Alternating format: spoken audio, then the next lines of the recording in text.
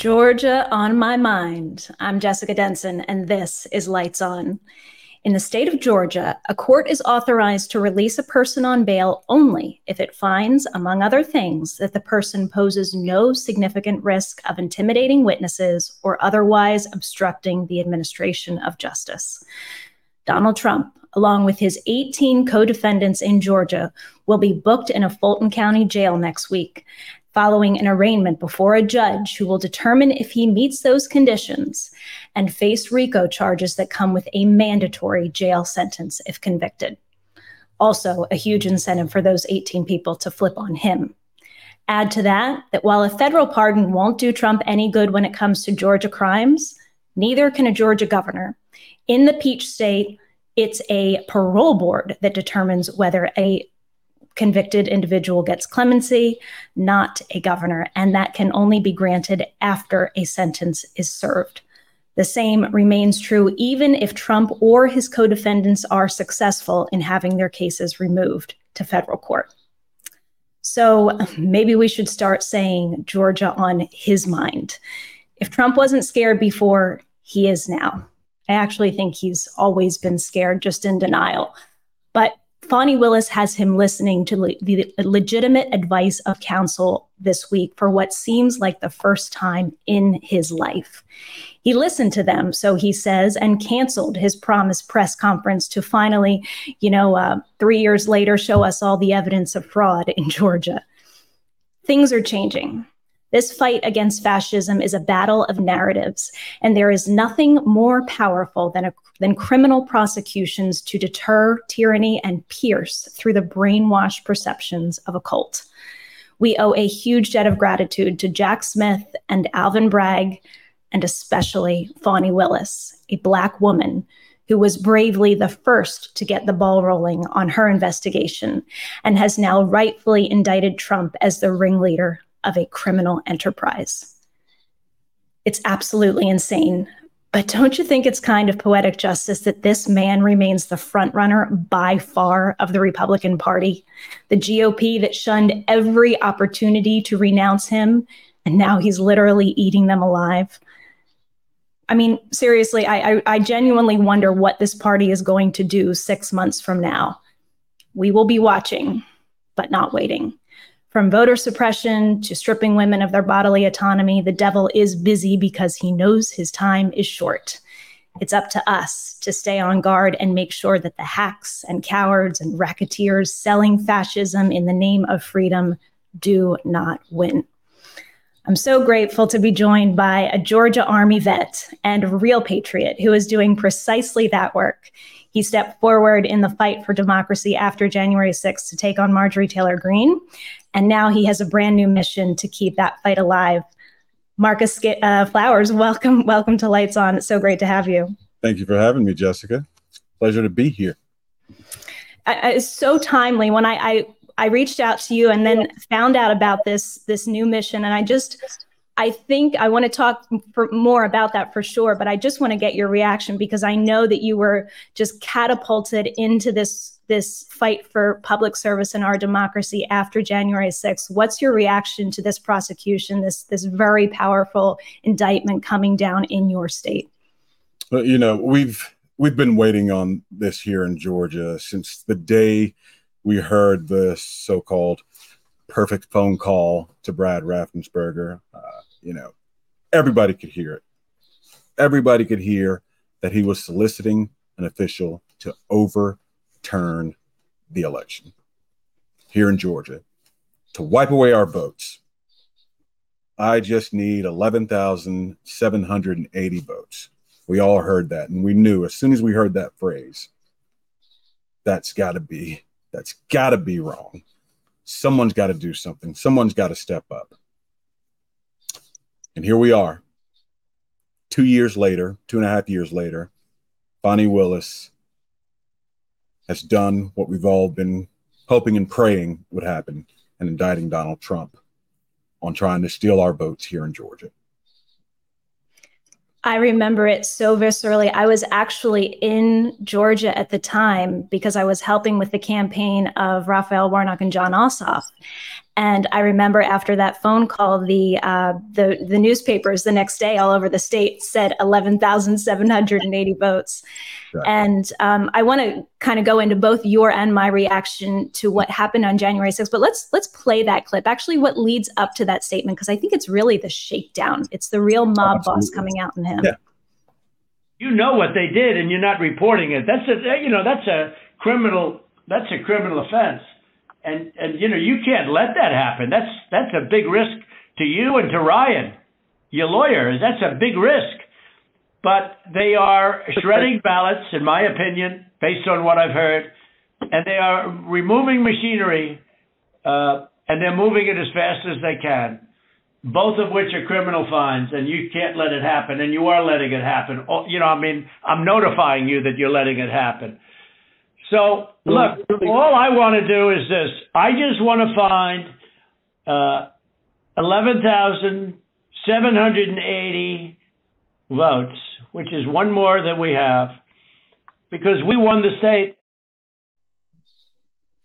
It's unbelievable. I mean, to think of that in the context of the president of the United States threatening a state official who is just trying to do his job and legitimately carry out the law with criminal prosecution.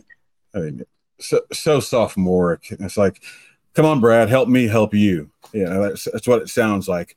You're going to be in trouble if you don't do what I'm telling you to do. And I'm telling you to break the law. I'm telling you to go against your oath that you swore to the people of Georgia, that you swore to the Constitution.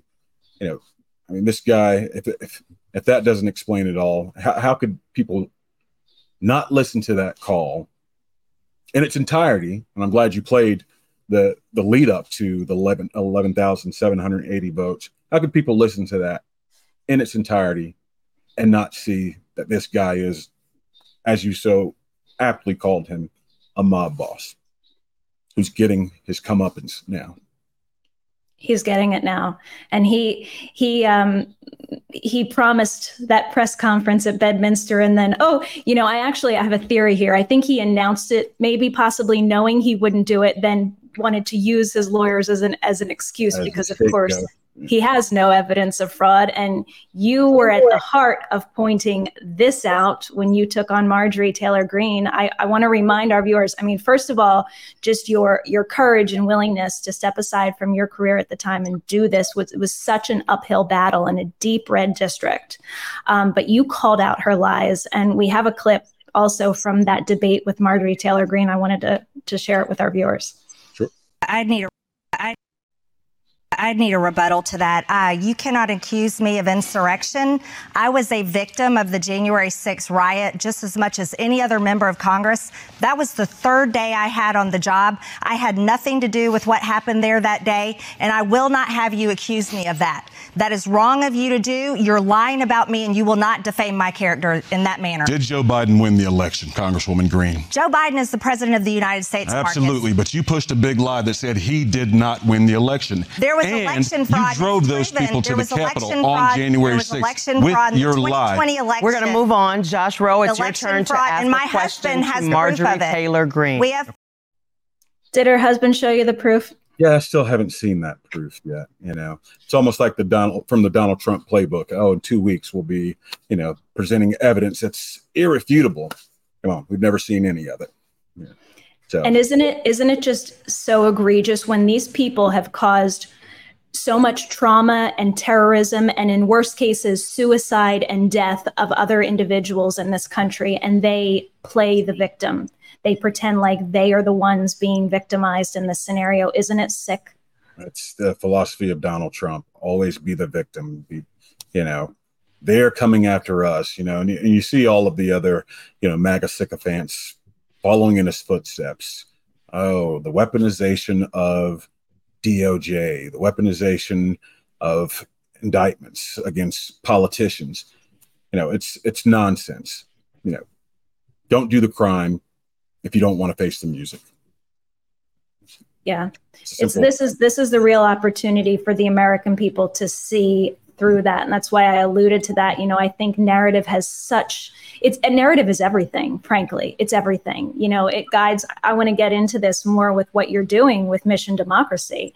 But I know you are working to change narratives, or at least educate people in very, very red districts who have just been so gaslit by right-wing echo chambers into not knowing who a person like Marjorie Taylor Greene is. I mean, just being very sadly trapped into, the personality cult that she has latched onto, that's the same kind of personality of Trump, that they think is a strong fighter when really this person does not have their interests at heart at all. Absolutely not. I mean, and that was one of the big things that I did out in the campaign. We got out and we knocked on doors, and we weren't just knocking on doors of Democrats. We were knocking on doors of independents and Republicans, and we won some of them over. And, we got Democrats out. We've done something that no one else has done in this district. Got over 80,000 voters, Democrats, independents, and Republicans, to come out and vote for a Democrat in a deeply red district, and that's by sitting down and having the conversation with them. I mean, I learned that when you sit down and you have honest conversations about people, you realize that we're not that far apart on what we want, on the policies that we're wanting. But a lot of the people that I spoke to who were Republicans, they were trapped in those echo chambers. They weren't hearing the other side. They weren't seeing what it was that their representatives was doing or not doing for them. And we pointed that out. I mean, and that's one of the things that I wanted to continue with Mission Democracy, reaching out to those people who wouldn't otherwise, get the information. If they're listening to a Newsmax or an OAN or Fox News, they're not getting the whole truth. They're not getting the truth at all from some of those outlets. Mm-hmm. They're just getting what Trump wants them to hear. But they need to hear the truth. They need to understand the dangers of extremism, of radicalization, of fascism. They need to understand these things.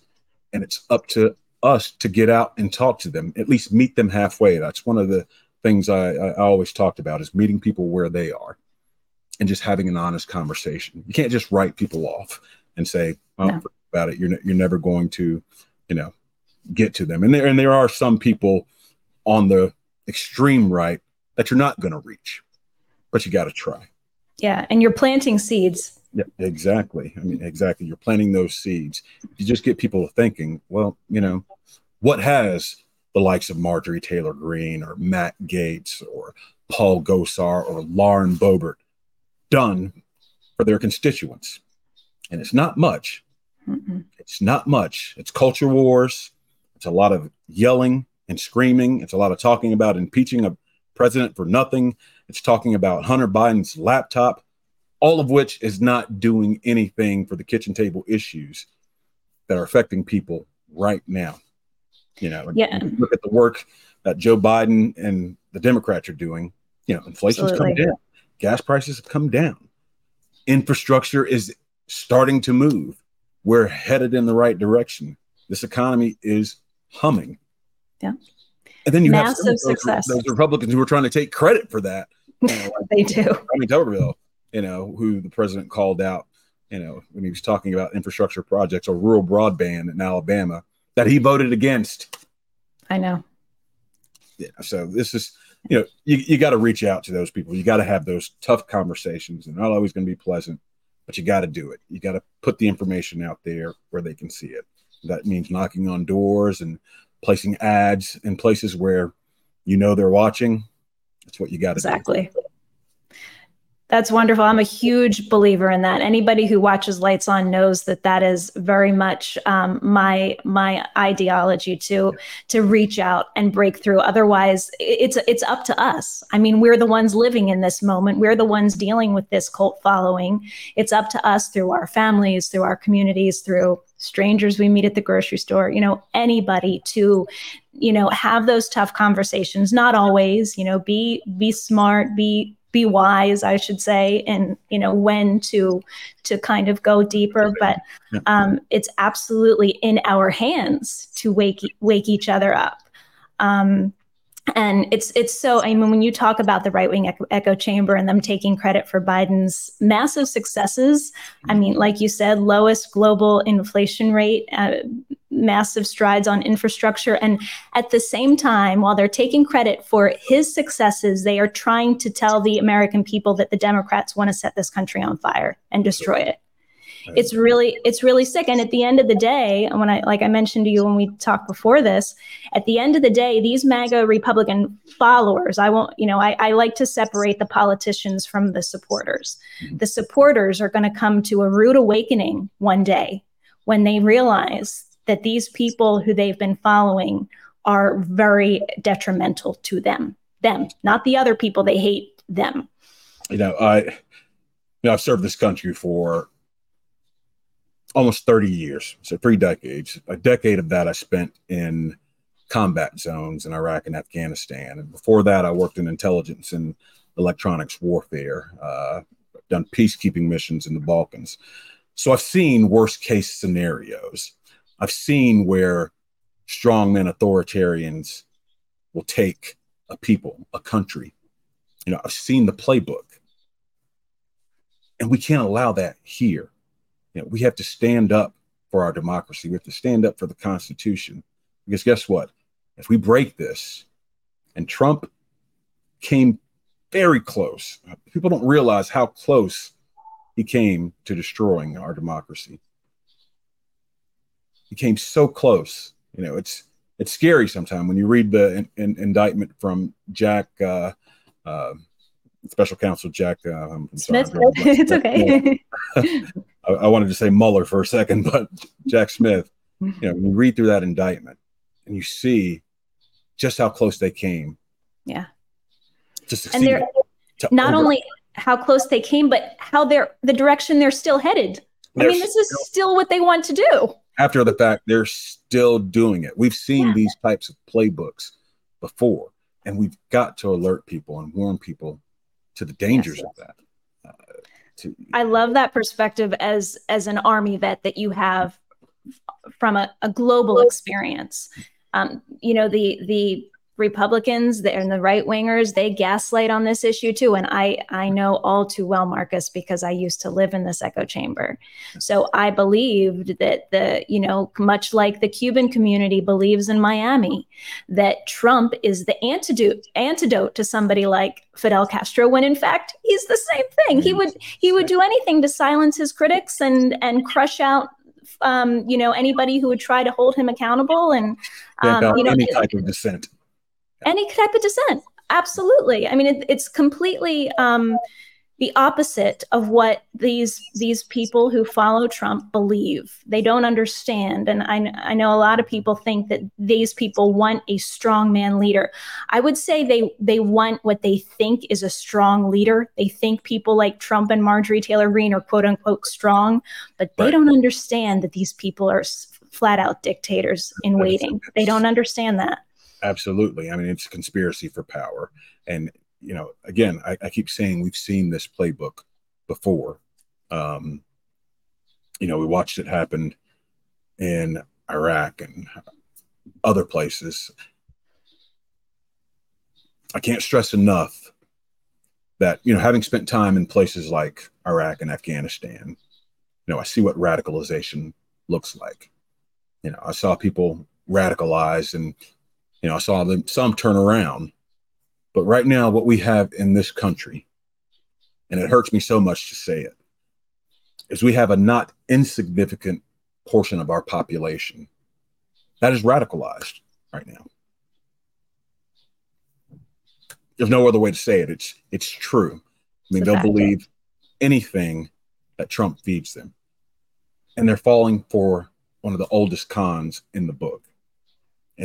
We talked about him being a victim and, talking about the weaponization of DOJ and things like that.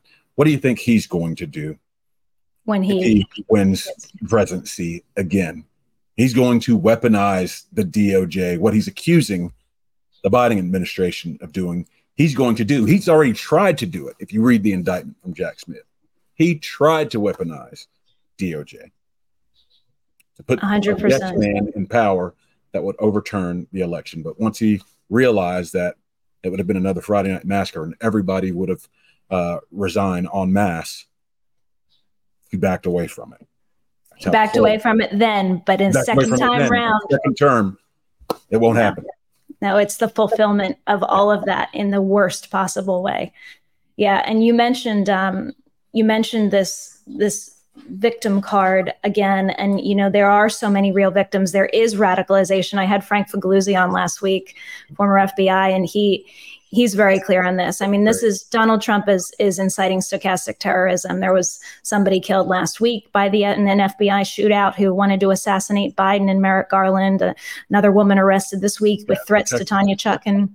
Yeah, I mean, this is not going to stop. This is, and not only is it Trump inciting it, but it's all of the GOP, not only the Marjorie Taylor Greenes and the Paul Gosars and that lunatic ring, but the silent enablers. Oh man, the silent enablers, man. These people get me the most, Marcus, because they know better. They say it in their private circles. They say it to journalists off the record, but these so-called freaking leaders do not have one shred of moral courage to speak it and be a real patriot for this country. That's it. I mean, Liz Cheney, she gave them the blueprint. All they had to do was stand up. And you could see the aftermath of January 6th. You had Lindsey Graham said, that's it. That's enough. I'm out. Kevin McCarthy, saying that Trump was at fault. Now, he later went and kissed the ring. Mitch McConnell, they were all there that night. They knew what happened. That was their opportunity. Well, they should have impeached him or convicted him in the Senate before that, so that he couldn't have run for office again. The first impeachment. The second impeachment, they definitely should have after January 6th, but they lacked the moral courage to do so. They lacked that conviction. I guess they forget their oath. And I swore that same oath to support and defend the Constitution of the United States at 18. I took it seriously. Yeah. I've reaffirmed it many times throughout my career. Government is serious business for serious people who have to have that moral fortitude and courage to stand up for what's right, even in the face of not getting reelected. If you're an elected official, so be it. Especially then. The moments of trial are the moments that call upon us to really show our true character, right? If we really are a leader, those are the moments. That's it. Those are the moments. And the silence that you talk about from those members who aren't willing to speak up, that's cowardice. That's cowardice. That's operating from a place of fear. And you can't do that if you're going to call yourself a leader. You've got to push through that and do what's right, what you know is right. And a lot of them know what the right thing is to do. But you only had a couple of them stand up and do the right thing.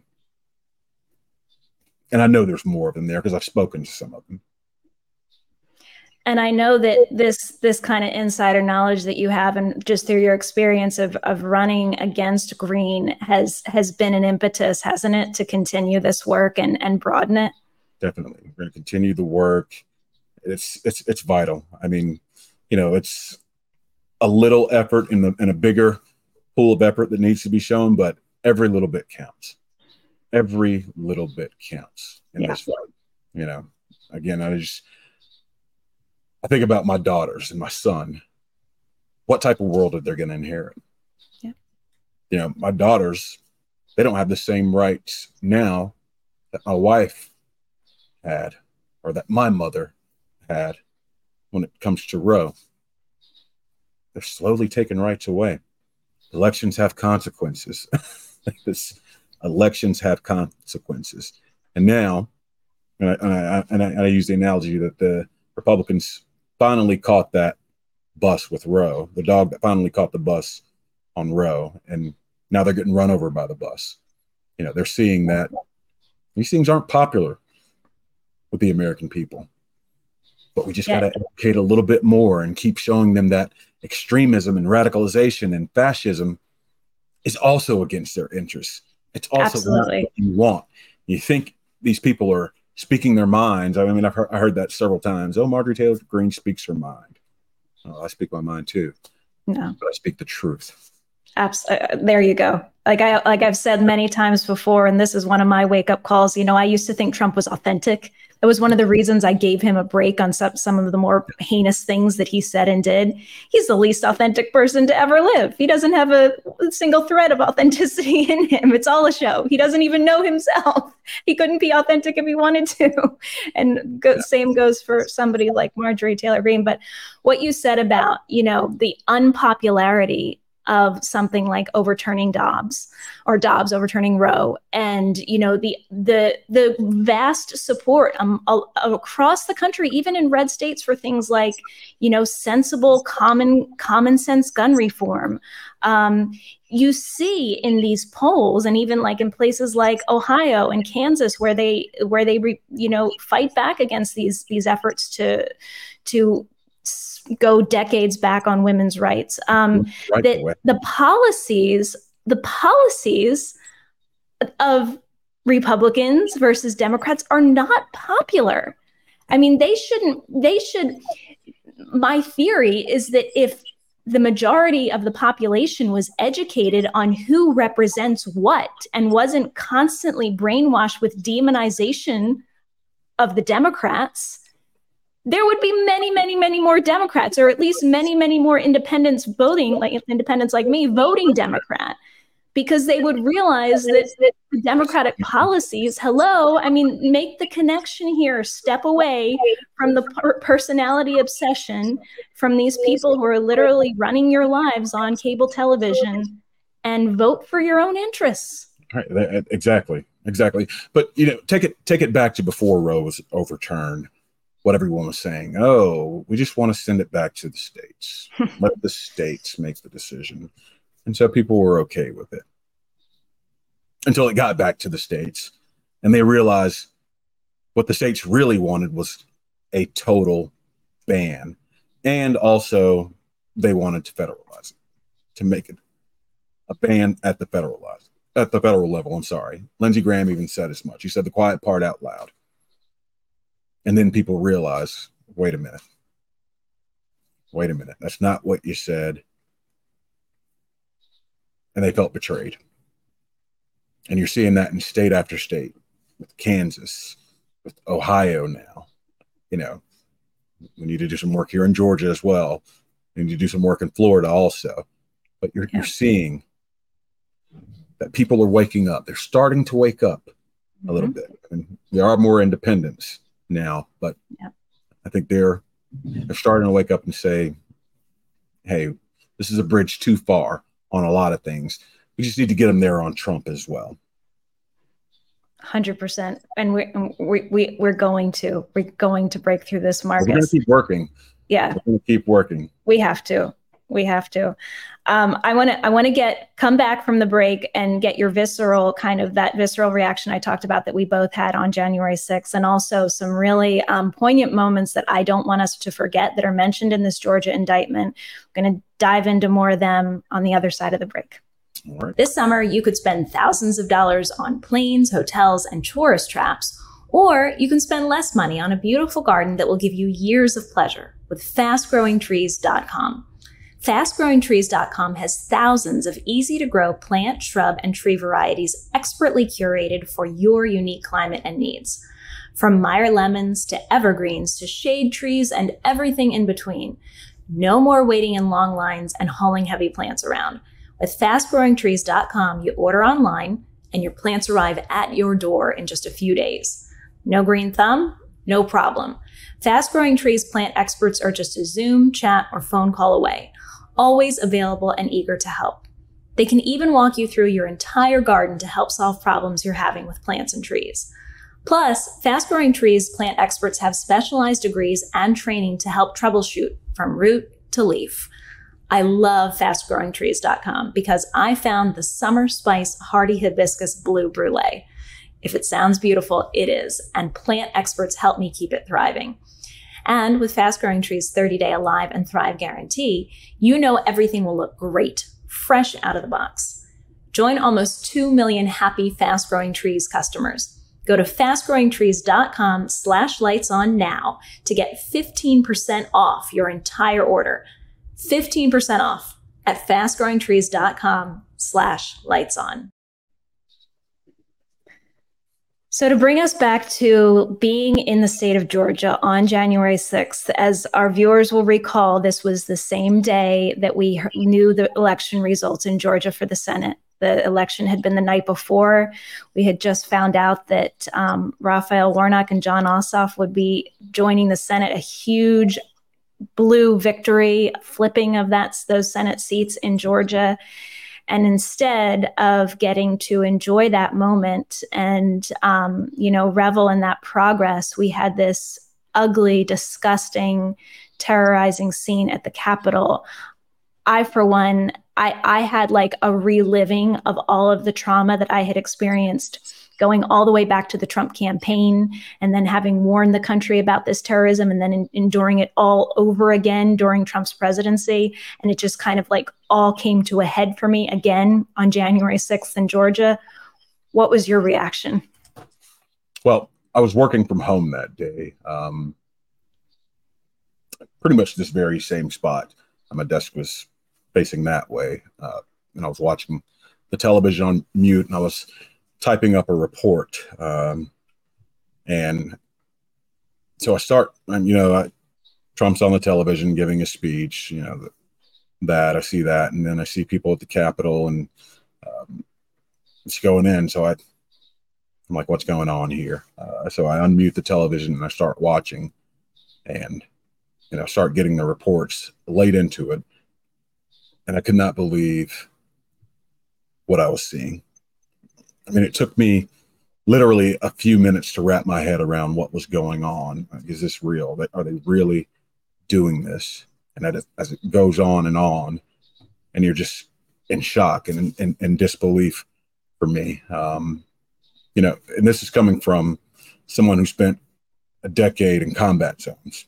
War zones. I actually never thought I would see the day. Never thought I'd see the day where our Capitol was attacked, where people, whether they knew what they were doing or not, were trying to overthrow our government. I never thought I'd see that day. I mean, that's something that's usually reserved for like movies in my mind. And I sat there in disbelief. It took me a few hours to really process it. And Marjorie Taylor Greene had been on my radar, and I'd seen, her posts before, come to the Capitol, Yeah. Heard all of her rants. This is our 1776 moment. And I never took a lot of that stuff that seriously before then, but watching that attack on the Capitol, being a government official, being bound by Hatch Act, someone who was always apolitical, couldn't really speak out on anything because, I'd be in violation of Hatch Act. And that's just something that we didn't do as government officials. You actually abided by the law, unlike Kellyanne Conway and many others. Yeah. Never talked politics, never shared my, political beliefs one way or another. The mission was always the same for me. But at that moment, I knew I had to do something. I couldn't just, not that I was sitting on the sidelines, but this is, for lack of a better expression, I could no longer just sit on the sideline and carry on as if nothing had changed. Everything had changed for me that day. That night, I sat down and I talked with my wife. I said, you know what? I've got to do something. I said, I'm going to run for Congress against Marjorie Taylor Greene. And I made sure she understood what that meant. That I was leaving my career, maybe 10 or 11 years away from retiring. And I was going to leave that and run for Congress in a red district. And the very next day, January 7th, I called my supervisor and I told him, hey, I'm resigning my post as a government official to run for Congress against, someone who played a part in trying to overthrow our government. Mm. And he knew I was serious. He knew that. He says, I know you wouldn't be able to sleep and not do anything. Godspeed, brother. Nice. And that's how I got here. So. That's such a beautiful example. I mean, I had a similar years back, kind of pivotal existential moment when I decided to act. And I think that story of yours can be so inspiring for others who maybe find themselves in a position where they're like, can I do something? Should I do something? And you just took those reins and you made that decision. I think sometimes the bravest thing to do is simply to decide. Just simply to make a choice. Take that first step. Yeah, take that first step, and the rest will unfold if your heart is in the right place, if your motive is right. By the way, I'm enjoying it. Yeah, we stay sober on Lights On. Great. But yeah, absolutely, a beautiful example of what somebody can do, and you did. You faced such an uphill battle, but it was a very important exercise in laying out to the public the threat that Marjorie Taylor poses, that she continues to pose. I mean, who knew that she would basically be Speaker of the House by proxy, essentially? I mean, really on behalf of Donald Trump. And these people are extremely dangerous to all of us. But tell me, we're going to get to those Fulton County indictment details. And I want to bring in especially some pieces from Ruby Freeman and Shane Moss. I really also connected to that story. And I don't think we can spend enough time focusing on the utter egregious manner of the way those women were treated. But tell me, with Mission Democracy, about this concept of can't vote, demote. You mentioned this to me earlier, and I'm really interested to hear what you mean by this. So this is can't vote, demote is a program that we're kind of rolling out over the next couple of months, and it's really for people who live in, let's call them safe blue districts, or any other district that doesn't have a Marjorie Taylor Greene or Paul Gosar or Lauren Boebert or Matt Gaetz. Just the worst of the worst, Jim Jordan's, you can't vote for them. But here's the thing. Congress belongs to everyone. And those people make decisions that affect your life, even if you live in, the California. California, yeah. In the safest of safe blue districts. Their vote matters to you. Mm-hmm. You can't vote against them, but you can help demote them. You can help Mission Democracy spread the word and get to those people who are voting for them, mm-hmm. get the word out. So that's what we're doing. We'll be running a series of ads in red districts, educating, demoting them, getting the word out on who your representative really is, what they really stand for, what the dangers they present to those people in those rural red districts, trying to help, their opponents. Yeah. I noticed, one of the examples that you gave on your website was George Santos, because people just didn't know. And this is what I try to say. People always ask me, Jessica, how did you support Trump in the first place? And there's a whole construct there that we could take a whole show to dismantle. But one of the huge things is you don't know what you don't know. There were egregious things in his past, like Central Park 5, for instance, that I freaking just did not know about. Nobody saw it coming. And so, like, you gave the example of George Santos, where, there was local journalism on some of his fraudulent schemes, but it didn't get elevated. It didn't get mainstreamed. And had it before the election, that would have been another Democratic seat in New York. Because you could see how furious people were once they learned the truth. They were furious. His constituents. And rightfully so, mind you. So this is what we want to do in all of those districts where you have those extreme radicals like Marjorie Taylor Greene and the list and Santos. This is how we keep fighting that fight. You can't vote for them. You can't vote against them. Help demote them. Help get the word out to people who really need to have that word. And that's and what people wherever they are can support Mission Democracy. Absolutely. For you to be able to do more of that narrative, that messaging to educate people. Let's take a minute, if you don't mind. I kind of want to segue into some voter suppression. It's amazing the threads that came out in this indictment.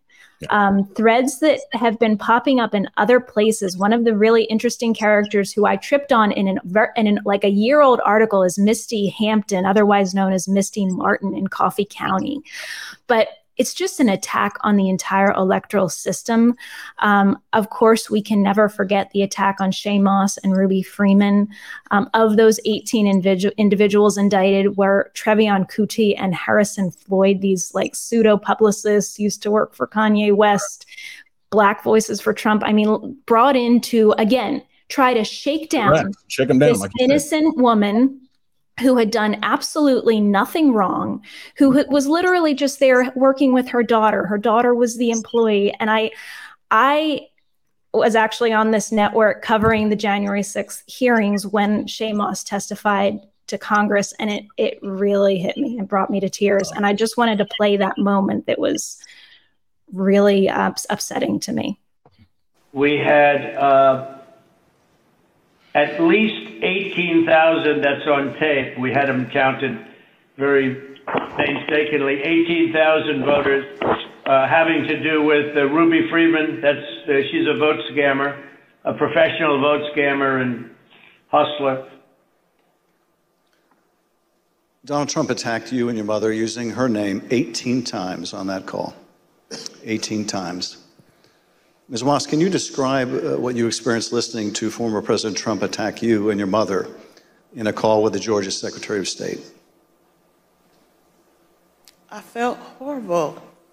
I felt like it was all my fault. Like, if I would have never decided to be an elections worker, like, I could have done anything else, but that's what I decided to do. And now people are lying and spreading rumors and lies and attacking my mom. I'm her only child. Going to my grandmother's house. I'm her only grandchild. And my kid. It's just, I felt so bad. I just felt bad for my mom, and I felt horrible for picking this job and being the one that always wants to help and always there. And never missing not one election. I just felt like it was my fault for putting my family in this situation.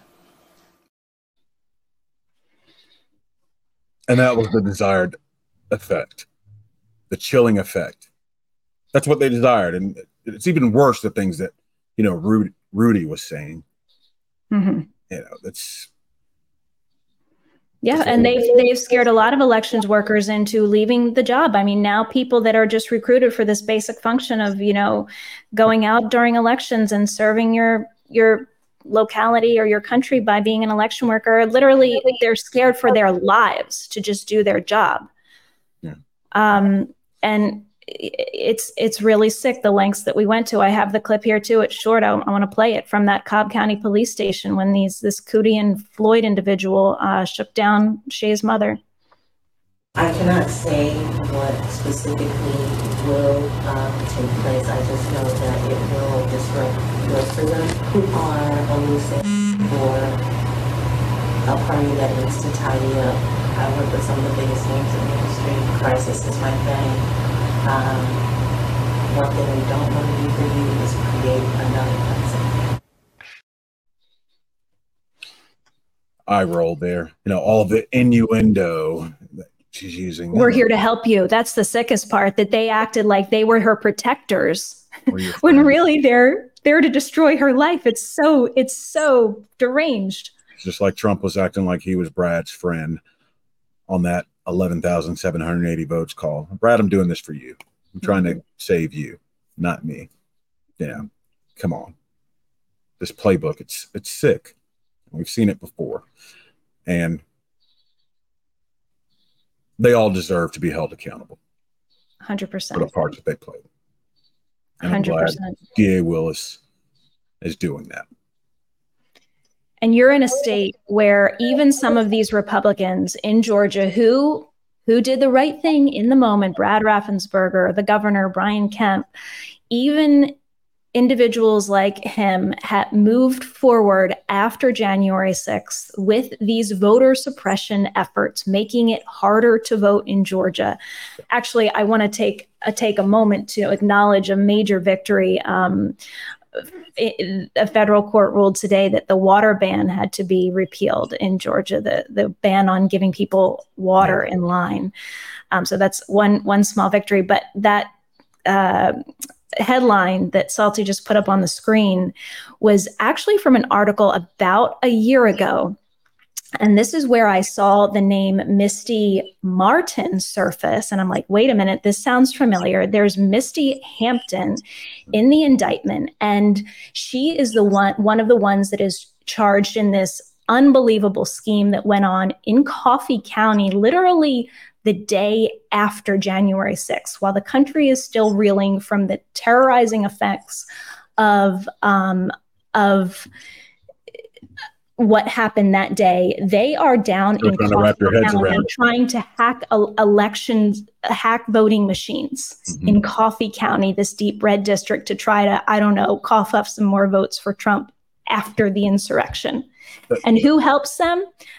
County official Misty Hampton. So she's in this old article where she literally was involved in having a woman who has basically made it her mission and work to help people vote more, and particularly help people who are illiterate vote more. And this is, if we go back in history to voter suppression and especially targeting communities of color and illiterate communities and other, poor and disenfranchised communities, this is an age-old tactic, dating back to George Wallace and much before. But she was this woman, I think her name was Olivia Pearson, if I'm getting that right. Let me look through my notes here. Would help people be able to read their ballots. Sometimes she would help them send in absentee ballots and make sure they filled it out right.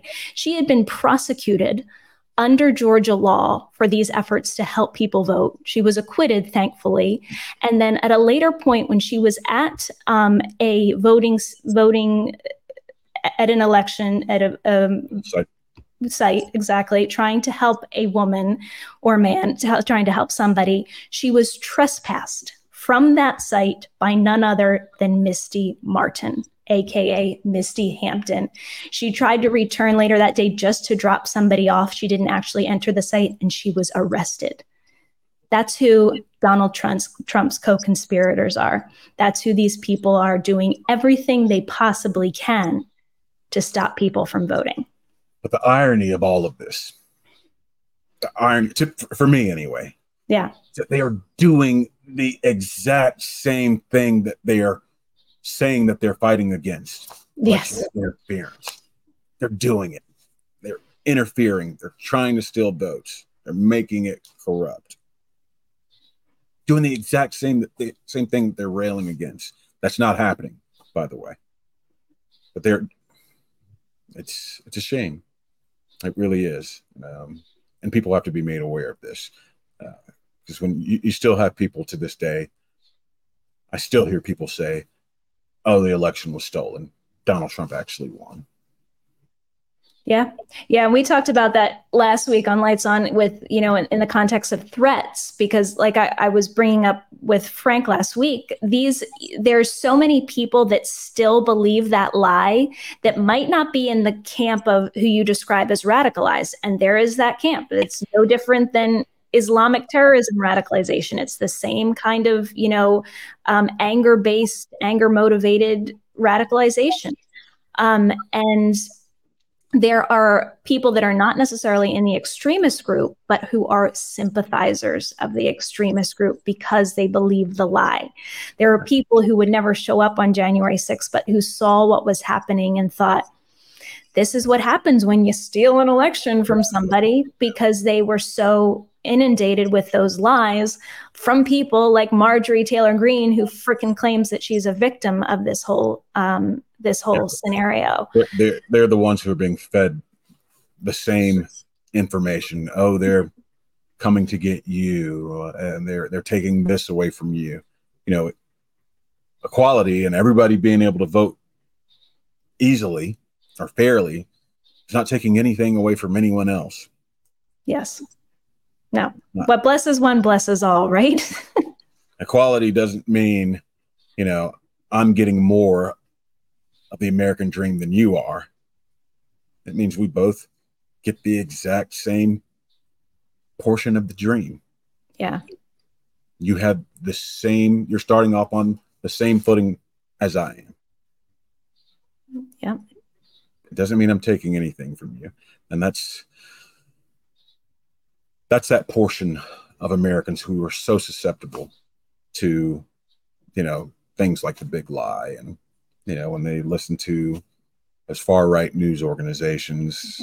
And they prey on people, Marcus, who are struggling themselves and who themselves have, I mean, like I said, I've said many times, I put the rich kind of, you know, donor class Republicans kind of in another category, but to the extent that they're exploiting people who are themselves really suffering and like have nothing and are just clinging on to this for a sense of community and identity, and they're exploiting these people, it's really thing. Yeah, it's a powerful thing. It really is, that sense of belonging, or I'm on this team and we're fighting for, I guess it's a cult of personality. You know, yeah. We're fighting for Trump. He's our man. He's standing up and he's fighting for us. But he's not. No, he is not. He is not for you, not for any of us but himself, and not even for himself, because if he was, he'd start to own up, because that's his salvation, but he doesn't even know that much. We got to teach him the hard way through hopefully the convictions and sentences that he has coming to him. He's 4 indictments. That's RICO. This is it poses the most threat, I think. I think so too. I really do think so. I think this one, because, you know, from what I understand, and I'm not a lawyer and I don't want to talk, you know, like I completely understand everything in the RICO Act.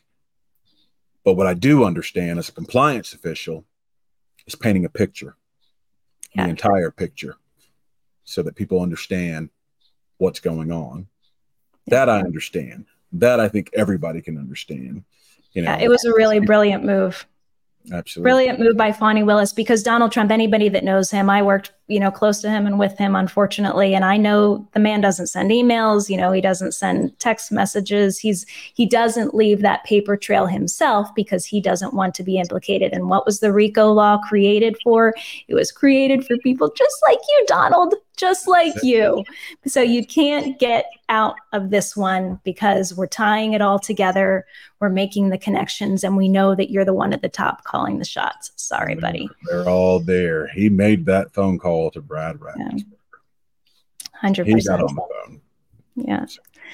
I want to bring in your perspective internationally on one other topic. I mean, we had today, you know, what we see going on overseas is not separate from what we're dealing with here. We're fighting for freedom literally around the world. Sure. We have dictators who are what and who Trump aspires to, that are committing genocide right now. One of them, Vladimir Putin. And it's really been a devastating year. I think there have been 500,000 casualties reported just recently up until now in Ukraine. That includes Russian and Ukrainian troops. But it's just unthinkable what the brutality and inhumanity that has gone on there, because Vladimir Putin decided to invade a sovereign country and said, I want that. A sovereign democratic country who decided their own fate would have nothing to do with him. And that's not something you can do. And fighting back against that is something that strengthens the cause for freedom for all of us. It's in all of our best interests. It's in our best interest. Ukraine is on the front line fighting for democracy. I cannot stress that any harder. They're doing the work for us, for all democracies. You know, Vladimir Putin, when he decided to invade Ukraine, broke the post-World War II order. He broke it. So we're in a new world now. And those who are saying, oh, we don't need to support Ukraine, or, you know, all of the other ridiculous things you hear out of the likes of Marjorie Taylor Greene and Matt Gaetz, you know, when it comes to Ukraine, they're doing the work for democracy right now. We need to do everything we can to support them and push back. Can we play a clip of one of those? I mean, somebody who is actually sometimes higher in the polls than even former Vice President Pence, this guy, Vivek Ramaswamy. Let's give a little insight into that perspective from just today. But you would let Putin have parts of Ukraine. Freeze the current lines. I would freeze the current lines of control, and that would leave parts of the Donbas region with Russia. I would also further make a commitment that NATO will not admit Ukraine to NATO. But there are even greater wins that I will get for the United States in return. The top of the list. No, our goal should not be for Putin to lose. Our goal should be for America to win. That's what we have forgotten in this country, is that driving Russia into the ground is not a U.S. strategic.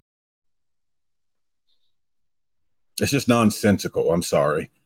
It's nonsensical.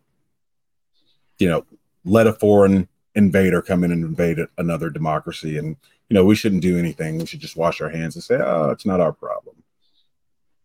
That invites that kind of behavior, those kind of people, and it goes all together, because when you say there won't be consequences for somebody like Putin and what he did, when you say you're going to capitulate or compromise with a terrorist like him, it's the same as saying somebody like Donald Trump should get away with his crimes. Absolutely. Because what is the only thing these people understand? Accountability. That's it. Consequences is the only thing that they can respond to. So you have to give them consequences. And what is consequences here in the interest of the entire free world? Absolute victory for Ukraine. Sovereign victory for Ukraine. Absolute victory.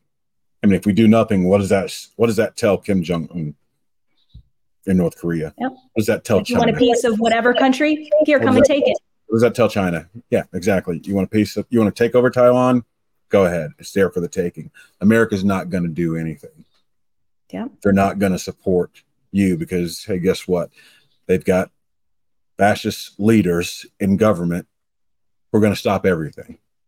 That's what it tells our enemies. That's also what it tells our allies. 100%. And unlike what Vivek Ramaswamy was trying to gaslight there and act like America's interests are his priority, no, by your actions and what you're projecting, and people in the Republican caucus right now in office, that is making America weaker. That is making the Putins of the world stronger, the Xi Jinpings, the Kim Jong-uns. That's putting Russia first and America last. Absolutely. And we always operate from a place of strength, which is why I'm glad we have the president we have now, because he's projecting strength. Yeah. Calm and real strength. Absolutely. Not phony political theater. Speak softly, carry a big stick. So wrap us up, Marcus, and I just tell us what people can do to support the work that you're doing and get more involved in Mission Democracy. I really think this is something that we should be so excited about and elevate. Absolutely. I mean, first and foremost, I'd like to draw people to our website, which is www.missiondemocracy.org. You can sign up for our weekly newsletter where we're putting out information each week.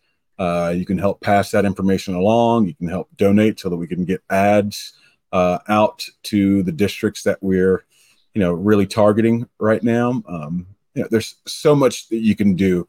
And as we get further on in the election, if you guys sign up with us, we're going to start trying to reach down into those districts and help do some organizing. If you feel like knocking on doors, if you're in some of those districts, if you're Democrats in those really, really red districts, we're going to be helping with the organizing as well there. So www.missiondemocracy.org, sign up for our newsletter. If you can throw a few bucks our way so that we can get out more ads, we'd appreciate it.